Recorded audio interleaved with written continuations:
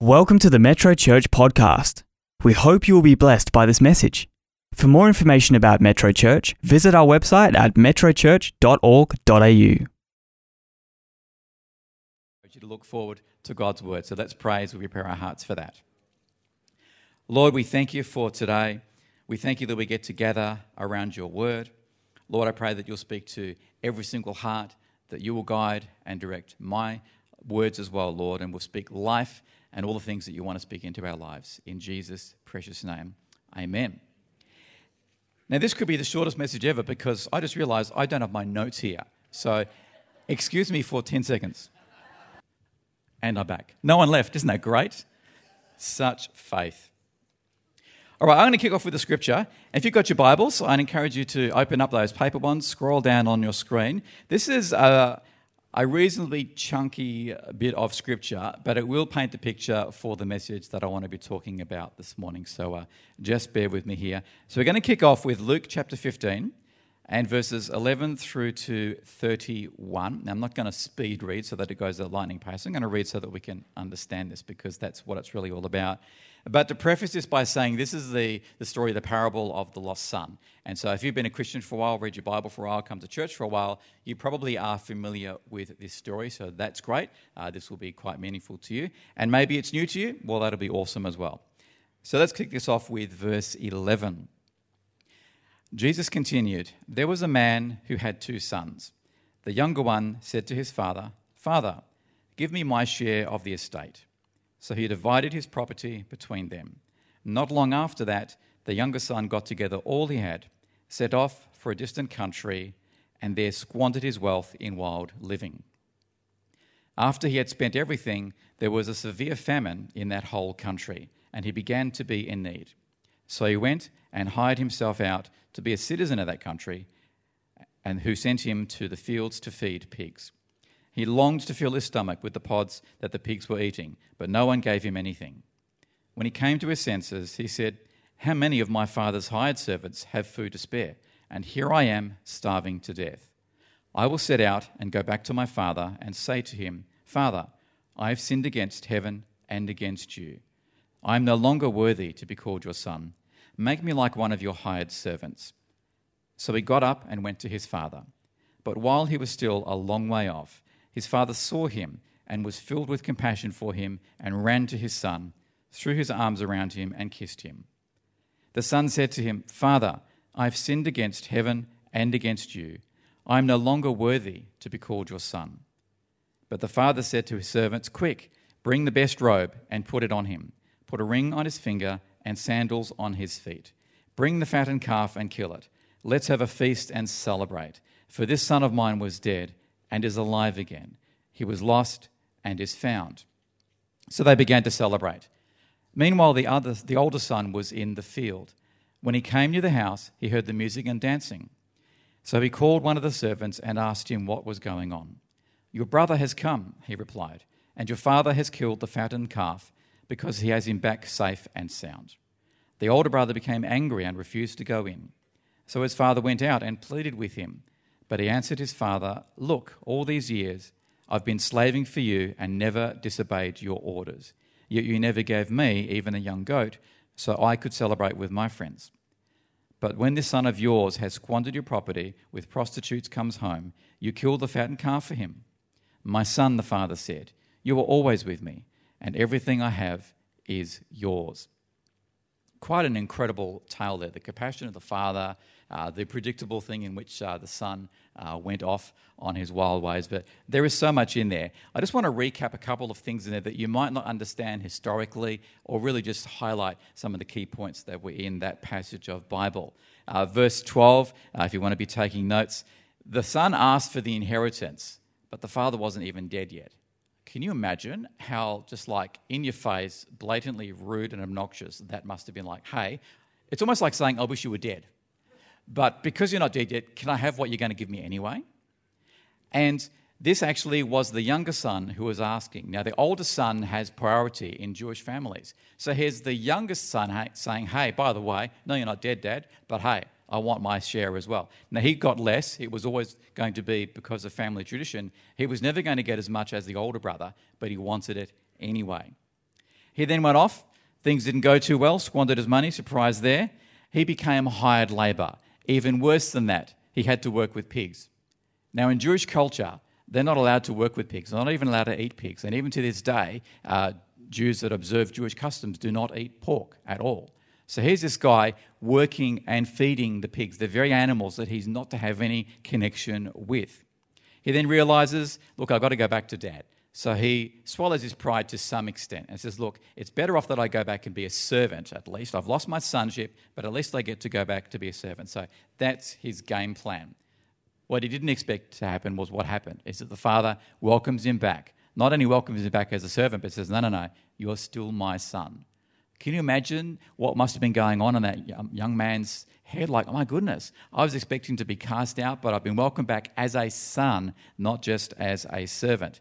And then we see that the other brother, he gets a bit angry, a bit jealous. I can understand it. I think I probably would be a bit miffed as well, going, well, hang on, this guy did all these bad things, and now you're throwing a party for him? So I kind of get where the young brother was coming from in that regard.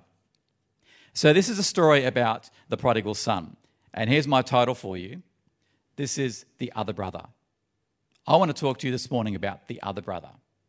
Not the one who went away and did the bad stuff. The brother that stayed behind. The brother that stayed behind and was diligent, yet we've seen some clues here as to how perhaps he didn't handle that whole situation incredibly well. So I want to talk about that because I see, maybe it's just me, but I see so many facets of the other brother in my life as well. And I thought, God, if you're challenging me about this, if you wanted to speak to me to become a better person, then I think this is something that I want to share with the church as well. So come along with this ride for me through God's grace, and it'll be great. So there's a couple of key things that I do see initially on the brother, which I'll expand on. First of all, there's pride in the brother, which is not a great thing. The pride, that was a barrier between him. It excluded him from the celebration. He wasn't physically excluded from the celebration. He was just out in the field afar. And so when he heard the noise in the distance, then he decided to come closer. And you could even think, yeah, but why wasn't he invited? He was out from afar. And understand the story here. There wasn't the son didn't email ahead and text ahead and say, hang on, I'm coming home, Dad. Meet me out at the farm gate. The father had no idea that the son was ever going to come back. And so this was a very random occasion. So, of course, the other brother wasn't anywhere near. But when he hears it, he immediately gets disgruntled about that. So he excluded himself from what should have been the most joyous occasion in that family. Can you imagine losing someone in your family that you love so much and then finding out they're not dead after all? That certainly would be cause for celebration. But this brother excludes himself because of pride. He's actually sinning. He's probably thinking the young brother that did amazingly bad things. Well, pride is a sin as well. So this older brother, trying to do a bit of one-upmanship, he's actually sinning as well, which is not great. Part of the reason he gets jealous, he lists it out and he says, look, Dad, you never even gave me a young goat for my party. How many people want a goat for their party? Just checking here. It's not something that really appealed to me. I would have asked for other things as a comparison, because what if the dad says, there you go, there's a goat. I go, great, now what am I supposed to do with this thing? Unless you can dress it up or something, I don't know. But he was obviously miffed. And so that tells me that he was serving the father, but there were conditions on it. Maybe he never said them, but he was conditionally serving the father. There was always this, what am I going to get in return for it? So those are some of the things that I see for him. He says that it's his father, but he doesn't really have that much love for him, because if he did, he would be wanting things that please the father. Things that pleased the father, of course, was the other son who came back. But this brother wasn't focused on that. He was focused on the things that he had been missing out. And most of all, at the end of that passage, we see the father saying to the older son, look, everything I have is yours, always has been. Yet this brother couldn't see that. So he just misses out on so much. And I think that's pretty sad. So let me go into some of my more structured points there. So my first point here, point number 1, growth is up to us. So this month, our series, we're talking about growth for the whole month. And so this is an apt point. Growth is up to us. Do you know that every living thing has the potential to grow? But here's a strange thing. It actually doesn't always happen, even though it's got the potential, because growth has prerequisites. Think of plants. Yes, plants can grow. But as I've certainly found out, if you give them too much water, they don't like it and they die. Do you know I actually killed a cactus? I killed 3 of them. There's skill right there, isn't it? I mean, who would have thought you could kill cactuses? I certainly can. I like to think I killed them with kindness, but maybe it's because they were in my bathroom up on the windowsill, the other side of glass in the middle of summer, and there was no way for the heat to escape, and maybe they just carked it. I'm not too sure. But anyway, there is potential for everything to grow, but there are those prerequisites. But when the prerequisites are present, then you do get growth. That's the way that God has designed everything. We certainly know that every baby and every child will grow up into an adult, provided those needs are met, the needs that they need. Food, water, shelter, care, all those sorts of things. So that's all natural. We expect that to happen.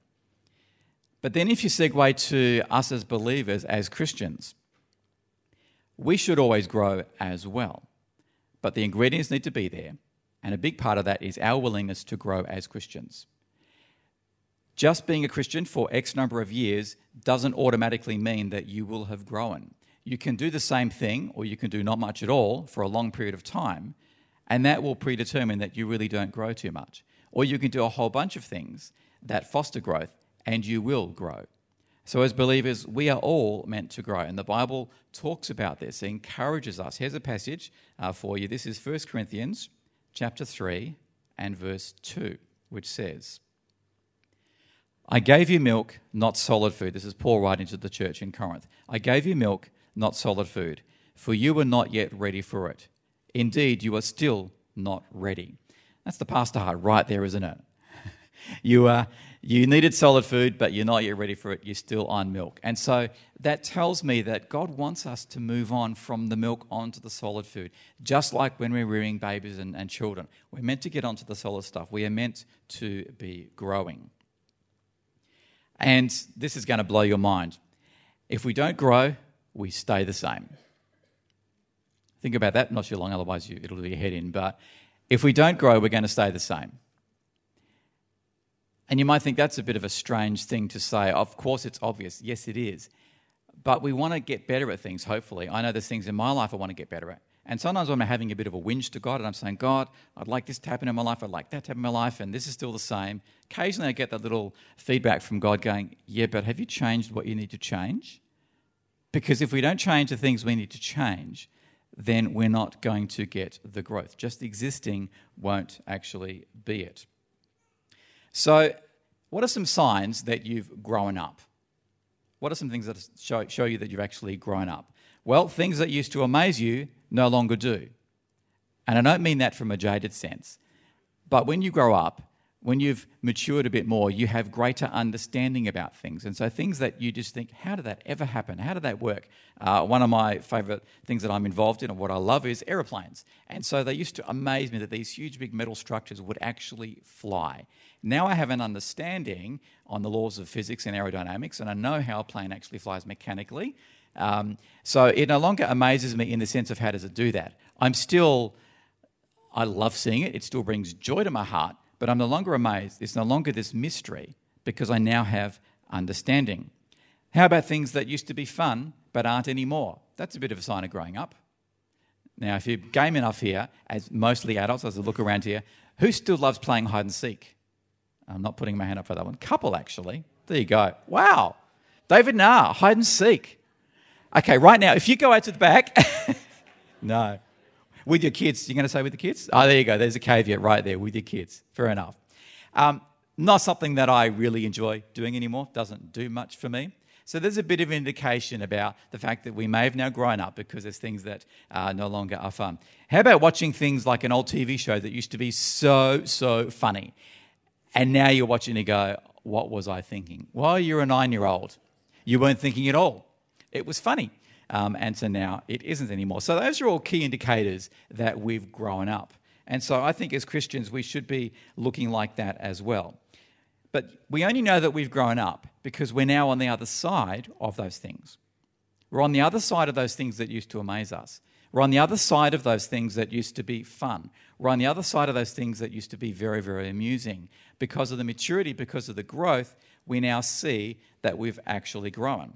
But prior to that stage, we wouldn't necessarily know that was the case.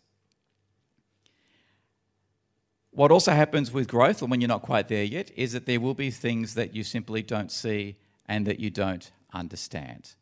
And you can just read all throughout the Gospels where Jesus was often needing to explain to the disciples what had just happened, what they'd just done. And that was okay. God was cool with that. That's why Jesus came. He came to teach us. So he showed us that there are things that we don't yet know, things that we're going to need to grow into in a level of faith and into a level of understanding. And that's part of his job, is to help us understand those things. So it's okay. I'm not saying that we should all be grown up. It's going to be an ongoing process for every single one of us.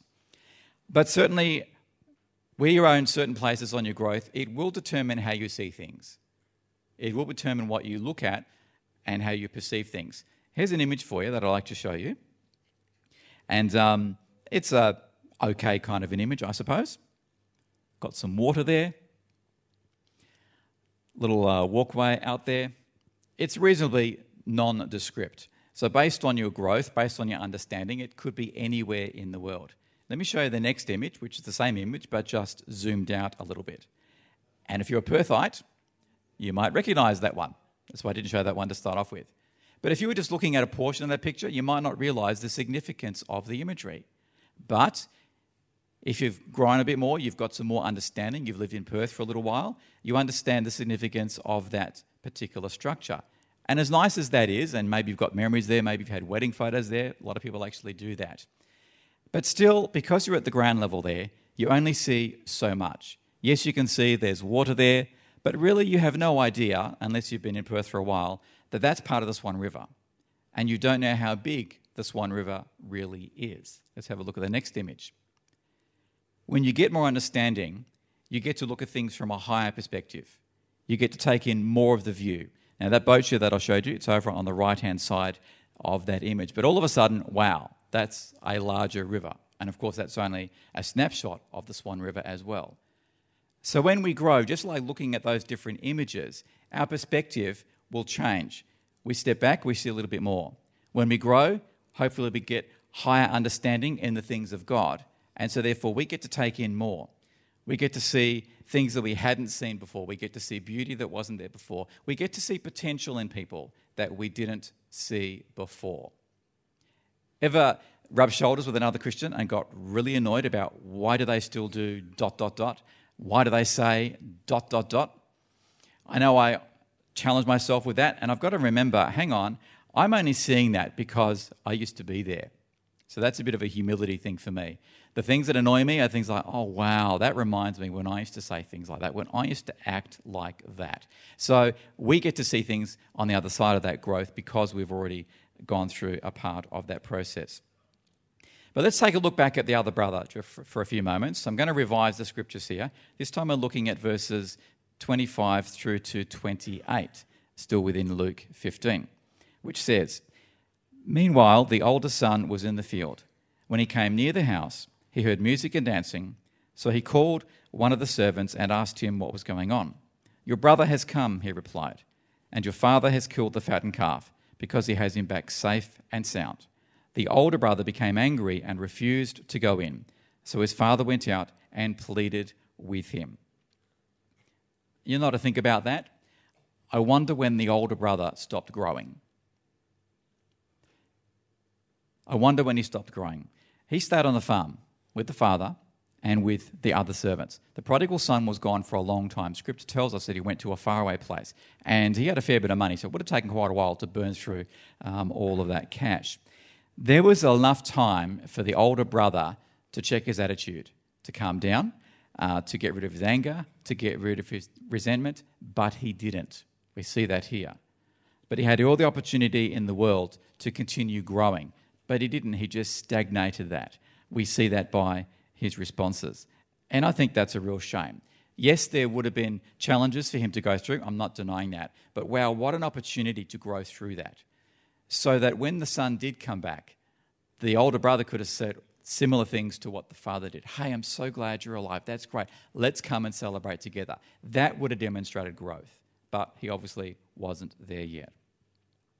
All right, so that's my first point. Growth is up to us. Point number 2. Actions speak louder than words. Not always. I know it's a saying that some of you might be familiar with, actions speak louder than words, but that's not always the case. Again, let's look back at the scripture, Luke 15, this time verses 29 to 30, just those two verses. But he answered his father, "Look, all these years I've been slaving for you and never disobeyed your orders. You never gave me even a young goat so I could celebrate with my friends. But when this son of yours, who has squandered your property with prostitutes, comes home, you kill the fattened calf for him." So you can be doing all the right things like the brother was, but equally important is the heart. And I think if I was the father, I would have been gobsmacked. I would have been like, where's all this coming from? Like, you've never told me this is what you care about. You've been a servant. You appear to have been a diligent servant. You've been doing all the right things. And now out comes all this verbal stuff. I was going to say another word, but I won't. All this verbal junk comes out of your mouth. What is going on here? So clearly the heart wasn't quite there. So in this case, actions, they didn't speak louder than words. His words spoke louder than the action. So bringing it back to us, in the things that we get to do for God, are they conditional? We do things for God as long as ... I'll do it, but I expect ... I'll do this for God, but I'm hoping this. I'll do this for God, but I'm wishing something else happens on there. Or maybe we don't actually say that, but that's the thoughts that are in our minds sometimes. Let me ask you this then. Would you serve God if you never got any recognition for it? That's a real challenge, because I know we've got human emotions on there, but would you serve God? Would you do things for him if no one ever recognized it in this life? Would you still do it for the master? Now, I'm certainly not saying that we shouldn't recognize people. That's not. We love to honor people. We love to celebrate things. So I'm not saying that at all. But I'm talking about the heart attitude. Will you do it for him because you love him? Or will the motivation be because of what you get out of it? It is a subtle shift on there, but it can be quite a significant one. So again, that's not what I'm saying Jesus is about. Jesus was all about celebration. He was all about acknowledgement. And of course, we read in the Bible, his first miracle was at a celebration event. He was celebrating what the bride and groom were doing. So Jesus is totally into celebrations. He brought the fun to that party, let me tell you. They were running out of wine, which was a socially acceptable thing to do. I don't think people were getting drunk, but it was just part of what the party celebrations were a part of. And so he was there to contribute to that. So he celebrated that and showed, look, I enjoy doing things like that. And so our focus just needs to shift just a little bit. That's all that's required. Just so that we do things because we want to please God. And if we get the other stuff, then that's great. And so I'm saying, if you see people doing things for God, please encourage them. We need it, absolutely. We've still got human emotions. But let's make sure that our hearts are right and that we love to serve God. And the heart attitude, I'm talking here in a church on a Sunday, and so you may be overlaying that with church thoughts, Sunday thoughts, ministry thoughts. Great, it's all valid. But you know what's just as valid, perhaps even more valid, is out there on our Monday through Saturday, out in the marketplace. I'm on staff full-time in the church, and I've only been so for a couple of years. Prior to that, my other 30 or 40-odd years in the working world, I've been a Christian out there in the marketplace. And I had quite a few different career, I suppose, detours along the way. There are many things that I started out doing as a young teenager, none of which I'm doing today. So I had quite a few disappointments along the way. But when I became a Christian, I realised, was I going to let my disappointments in my working life make me a sour, bitter, resentful employee where I'm there but only for the money and everyone's going to know about it? Ever met any people like that? I'm here, it's just for the money. And so I thought, I don't want to be like that. And I'm sure God doesn't want me to be like that either. And so even though the jobs that I was doing at different times weren't what I'd set out to do, I decided I was going to get fulfillment through those regardless. Do you know how I decided to get fulfillment? I was going to do the very best that I could and be a great witness for Jesus. And so that if I got to share that I was a Christian, they wouldn't go, really? You could never tell. That would be a very bad indictment, wouldn't it? Hopefully when I shared, maybe people didn't verbalize it, but they would have said, oh yeah, I can see that. So I intentionally decided that I wanted to be the best employee that I could. I wanted to be the best disciple, the best witness I could for Jesus, whether I said his name or not. And so I got my satisfaction out of knowing that I did the very best that I could. So much so that every day I would pray before going into work, and I still do that to this day because this is even a great place to, bring your best as well. And I would pray, God, help me to be a great witness for you. Help me to be a good witness for you. And so I was always changing and praying and asking God to do open heart surgery on me every single day. That's about attitude, and hopefully growth comes as a result of that. And so being a servant for Christ, it's pretty key. It's pretty important stuff. Let me show you a scripture which talks about that. And this is where Jesus showed the servant heart attitude and the right perspective. We read this. This is in Philippians chapter 2. So I'm just jumping a few ahead. Thanks, Colton. So Philippians chapter 2 and verses 5 to 8. In your relationships with one another, have the same mindset as Christ Jesus, who, being in very nature God, did not consider equality with God something to be used to his own advantage. Rather, he made himself nothing by taking on the very nature of a servant. And that's the key part that I want to show. Taking on the nature of a servant, having the right heart attitude. Again, not so much with the other brother, not the way that I read that scripture. And so that contentment that I talked about, it's not just about being contented in the work that you do, but it's about every facet of your life. And if we become focused in our own lives and centered on ourselves, that's not a road you want to go down. My mother-in-law, Robin's mother, my wife's mother, is now retired, but she's been a psychiatrist for many, many years. She was the registrar at Royal Perth Hospital Mental Clinic for about 20-odd years. She then went into private practice and has just retired recently. So when she's talking psychology stuff, she knows what she's talking about. And she told me several times now that when she's working with patients and they're really stuck in a rut, she gets them to take the focus off themselves and look at the bigger picture. And she strongly encourages them to get involved and do volunteering. You get to be a blessing, you get to help other situations, and it takes the focus off you, gives you a different perspective, and lets you just take that pressure off and just be doing something else, and then to be able to continue working on yourself as well. So we're talking about the heart attitude, and it's for us as Christians, it's serving God and looking to him first and foremost. So with that then, I said that point 2 was actions speak louder than words, not always. How about I give you a revised title for point number 2? Here it is. I've called it 2A. Let your heart speak louder than words and louder than actions. And then that's the sort of story that people can write about your life, hopefully. All right, point number 3. We have more than we realise. Let me tell you a brief little story here. This is a story of a family unpacking at their new home. After finishing unpacking, they realised that their dog was missing. Concerned that the dog couldn't find her way back home in such unfamiliar surroundings, they all loaded into the car to search for her. They drove around and around with no success. Not far from their house was a man sitting on a porch. They stopped and asked if he had seen their dog. He said, "Yes, she's been following your car for the last 10 minutes. So we have more than we realise. Sometimes it's just behind us, trying to catch up onto that tow bar. But other times, it's clearly in God's word. Again, going back to the other brother, let's have a look at Luke 15 and verse 31.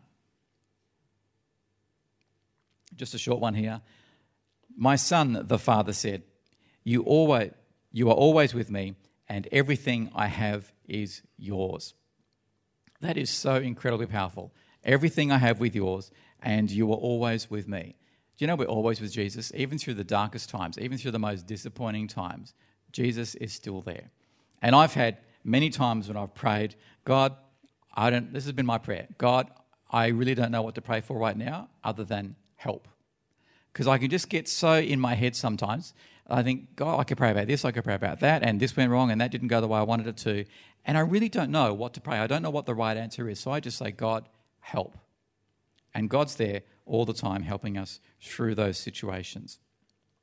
So in having more than we realise that we do, it's just sometimes not always clearly obvious what is right inside of us. So here's an image for you on something that is there but might not be incredibly obvious. Some of you might be able to pick it out. Any guesses? This time you can shout out in church if anyone's got an idea here. What do you see? Diamond. Heard the diamond there? Yes. And obviously a big rock. So next image. And voila. There we go. That was what was in there. It's not actually the same one, I don't believe. I think when I found that image, the real diamond wasn't that great. So I thought I'd go for one which is a little bit nicer. In actual fact, that diamond, the one on the right-hand side that was there, I found it on eBay. It was actually for sale on eBay for $50,000. I think that was US, so that's probably about 75K Australian. Needless to say, I did not click buy now. I'd love to, but I didn't do that. But you know, in Jesus, we have something more incredible than diamonds, something way more valuable, something way more precious. Here's a great scripture that tells us about that. This is Romans chapter 5 and verses 1 to 2. Therefore, since we have been justified through faith, we have peace with God through our Lord Jesus Christ, through whom we have gained access by faith into his grace, in which we now stand, and we boast in the hopes of the glory of God. Do you know, before Jesus came in Old Testament times, there wasn't a way for you and I, the everyday folk, to get close to God. The closest we could do was go near the temple, and we'd put our petitions to the priests, the high priests, who would go in once a year. And even them, that was like, you had to make sure you did the right thing, otherwise you might not come out the other way. You'd get crispy fried from heaven. It wasn't great stuff. You had to make sure you did all the right things. So there were barriers about how close you could actually get to God. Jesus changed all of that. We get to commune directly with the Father because of Jesus, through Jesus. It's as simple as accepting Jesus into your heart as your Lord. Say it again. As Lord and Saviour. Too many words in there. It's as simple as that. You just say, Jesus, come into my heart, and he can become your Lord and Saviour. And we get to be so close to God. So Romans 5, that is an incredible thing. And so even if you don't get anything more out of this message, know this, that you can have connection with the Father through Jesus. And that's way more valuable than diamonds ever will be. But you know, it's not just a one-way thing with God. It's not that you get to talk to him through Jesus. He wants to talk to you, and he does. Open your ears and he will. God wants to have relationship with us. That's why he sent Jesus. There wasn't that two-way relationship until Jesus came. But through our Lord, we get to have two-way relationship with God. We get to have relationship and connection with him, which is so incredibly awesome. It's there all the time, but it's a case of God is a gentleman, the Holy Spirit is a gentleman, and God will never push himself upon us. And people that don't believe in God, if they do the whole arguing against Christianity, arguing that God exists, arguing, and quite often you'll hear the statements of, well, if God was real, why does he let this and this happen? Why does he let people do this and this? Simple answer is God wants us to come to him. If he forced us to come to him, then it's not us wanting to come to him. So that's called free will. He gave it to Adam right back in the garden. Free will was, don't eat of this. You can if you choose to, but I strongly advise you don't. The warning obviously wasn't in bold yellow writing with hesitate all around because Adam ignored that. But God's always about giving us choices, the choices to come to him. Let me go to a slightly different example for you. Most of us drive cars, or certainly have been in cars. Then we talk about that spare tyre. When's the last time you checked the air in the spare tyre? Let's do a show of hands here. More than a month ago, and I'm sticking up my hand here, more than a month ago since you'd last checked your spare tyre? And for the rest of the hands, I'm assuming, no, you did it less than a month ago. That's amazing. We're going to sign you up for a frequent mechanics course afterwards, and you can teach the rest of us. Let me tell you this. You will find out when your spare tyre is flat, when you need to use your spare tyre. And that's probably a little bit too late.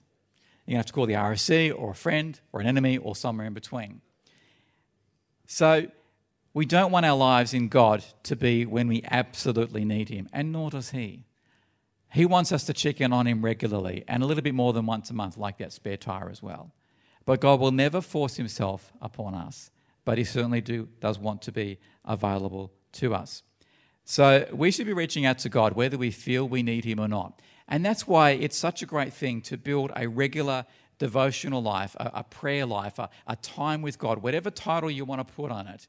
I strongly encourage you, build that into your life. I mentioned how when I went into my work situations, that I would pray every single day that I would go into work, that God would be with me and help me to be a great witness and a great disciple for him. Well, that wasn't just when I prayed Monday to Friday and I didn't bother on the weekends. I've built into my life a regular, what I call a quiet time. Some Christians refer to that term. It's just you setting aside some time to spend with God on a regular basis. That ought to be talking with him, listening, trying to hear from him, reading his word, most certainly, bringing prayer petitions before him, maybe journaling, whatever works for you, putting on some worship music and worshiping and singing as wonderfully or as badly as you do, but that's fine because God loves it anyway. So all of that, it's important to build that relationship with God so that you actually know whether your spare tyre in God is flat or not.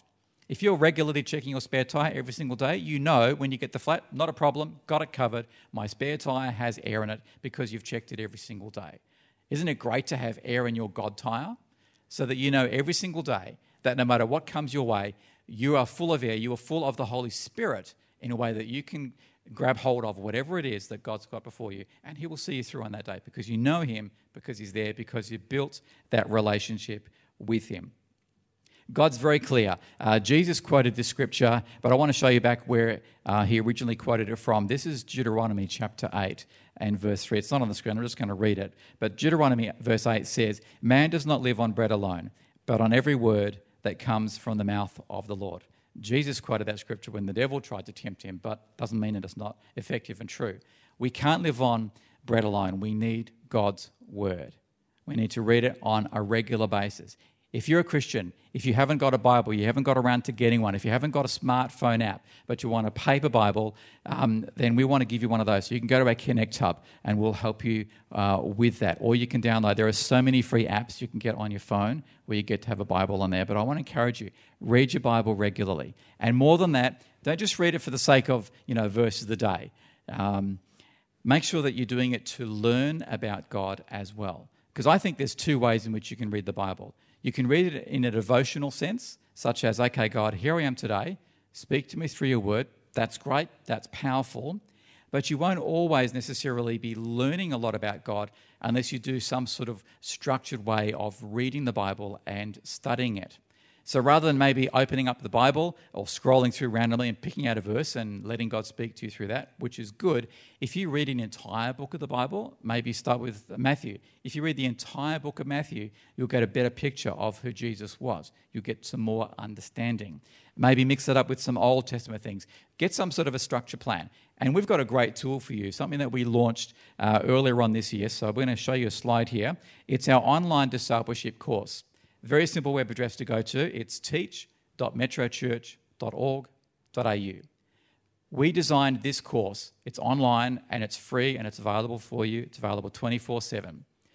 And over the period of 12 months, it won't necessarily take you 12 months, but if you just did 1 unit per month, then it will take you about a year's worth. So we wanted to make sure that we gave you something, not just over 2 days, that builds this into your life. So if you do one of our 14 units that we're looking at rolling out, now all 14 are up there at the moment. We've got the first 5 and we're adding a new unit every single month. But if you just pace yourself, if you just spend the next year building in regular Bible study, learning more about God, learning more about the Bible, in 12 months' time you will be a changed person. You will know more about God. You will know more about being able to hear the voice of God and getting instruction into your life. So that's why we've done it, to be able to help you with that. It's done by Jan Green, one of our great ladies in our church. She's down at Kids Church. No, she's right here, Jan, on second row here. Let's give a clap to Jan. She's done a great amount of work. For those of you that have seen it, it's absolutely amazing stuff. It's easy to understand, but there is great depth and great knowledge in it. So I say that not to make you think it's too hard. It's easy to understand, but you will have an amazing, solid knowledge when you go through each of these units. So we would love you to be a part of that. There are some self-guided optional quizzes you can do if you wish to. You don't have to do them, but if you want to just say, well, how much have I retained on what I just read about? Well, then you can be a part of that and go through those and make that a part of your discipleship growing as well. So really encourage you to be a part of that. All right, so I'm getting close to the end of my message. So worship team, if you guys could come back. I think I can hear some of them side stage there. Final scripture, just to wrap up that point there. This is John 20 and verse 29. Then Jesus told them, "Because you have seen me, you have believed. Blessed are those who have not yet seen and yet have believed." This is after Jesus rose again, and he's talking to some of the followers that were there at that time, and he said, "Look, that's great. You guys are pretty excited, but there are people that are coming after that will believe in me that have never seen me before my death or after the resurrection." And unless I'm mistaken, I don't know everybody in this room, but I'm pretty sure most of us in this room have not physically seen Jesus, yet we believe in him. And I remember praying this probably about, 15 or 20 years ago when I first read this verse, and I actually thanked God that he enabled me to believe in him without actually seeing him. Because in my mind, at least, I thought, well, if I believed in Jesus only because I saw him, then how much faith is that? Like, I can see Mark Patterson on the front row. That's not a level of faith. That's just me opening up my eyes. He's a great guy. I can see him, and that's fabulous.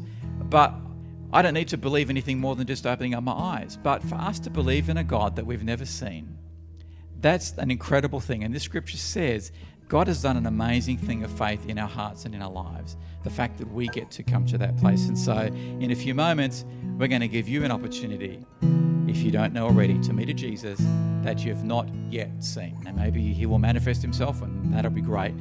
But you can meet him anyway. So he's done amazing things. So that's point number 3. We have more than we realize. And just briefly, as I move towards a wrap-up, point number 4, celebrate the celebratory. Celebrate the celebratory. Here's one last look at the other brother. Luke chapter 15 and verse 32 says, "But we had to celebrate and be glad, because this brother of yours was dead and is alive again. He was lost and is found." Celebrating things is a great thing. We've talked about Celebrate Women Day. I talked about the wedding that was Jesus' first miracle. And by the way, in Metro Church, we love to celebrate those things with you as well. If you're a member of our church family and you are married, please let us know your wedding date, your wedding anniversary, the day, the month, and the year. The year is most important because we love to celebrate with you publicly. Every 5th wedding anniversary, we will embarrass you by getting you to stand up. We'll give you flowers and chocolates, and we will celebrate with you the great things that marriages are. If it's your birthday, we'd love to know when your birthday is. And as long as we've got your details as you as a church family member, we will send you birthday cards. Handwritten, they're not some mass mail-out thing through snap printing.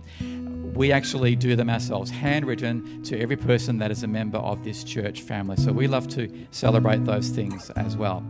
But, the Father, he was celebrating the fact that the Son came back. And I'm pretty sure that in the Father's mind, the Son was probably dead. We don't know exactly timeline-wise how long, but he went to a faraway place. And we didn't have Perth-London direct flights in those days. So he was gone. It was probably a one-way trip. Who knows? The Father must have been mourning his Son, probably thinking that he was dead all these years. So the celebration was absolutely immense. Not only was the Son not dead, but he'd come to see the error of his ways. That was the greatest cause of celebration. The Son going, not only am I back, but I was so wrong in what I did, and come back into my life. And so the Father was absolutely pleased to be able to do that. And that's exactly what's happening right now in heaven. We've got a God up there who's been looking at all of our hearts, all of our lives. We've got a Jesus who says, all you need to do is reach out to me, say yes to me, invite me into your heart, and he will come in. It's as simple as that. It is the most powerful thing that you can ever do. It's also a very personal thing and a very private thing sometimes as well. So in this church, we're not going to, and in this morning in particular, I don't want to impede on that in any way whatsoever. So I'm not going to embarrass you by getting you to put up a hand, by coming down the front here, or any of those things. That's not to negate the significance of this, but we're going to give you the privacy to be able to do that yourself. And one of the ways in which we do that, it's related to the online discipleship that I just talked about, is that, and this might do your head in, we would like you to text the word yes to this number that's coming up on your screen, 0488 826 392.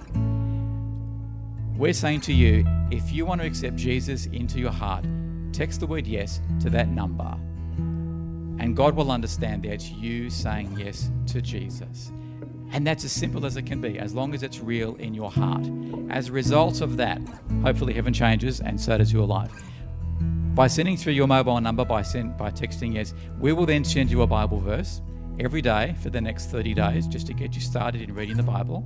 We'll also send you a sample prayer that accompanies that Bible verse, showing you how easy it is to pray and the different ways in which you can pray to God. You can opt out at any time if you want. Your details are confidential. We don't send them off to anybody else. They stay within the life of Metro Church. After those 30 days, there are 10-day series that you can opt into if you want, and you can learn more things about God. Opt out of those at any time, or of course, hop onto the teaching.metrochurch and be a part of that as well. If you want to make a physical step, a tangible step in doing that, whether you've texted yes or not, you can also go out and go to our Connect Hub and speak to those people and just say, I want to say yes to Jesus. That's all you need to say. I want to say yes to Jesus, and they will help you also. So there might be people this morning that you're responding to that. Maybe you're hearing this via the podcast, maybe you're watching it via YouTube. So let me pray that God will follow up with those responses. Lord, I thank you for this morning.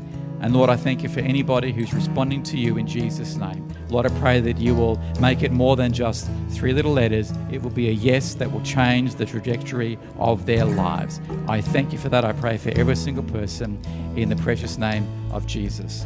Amen.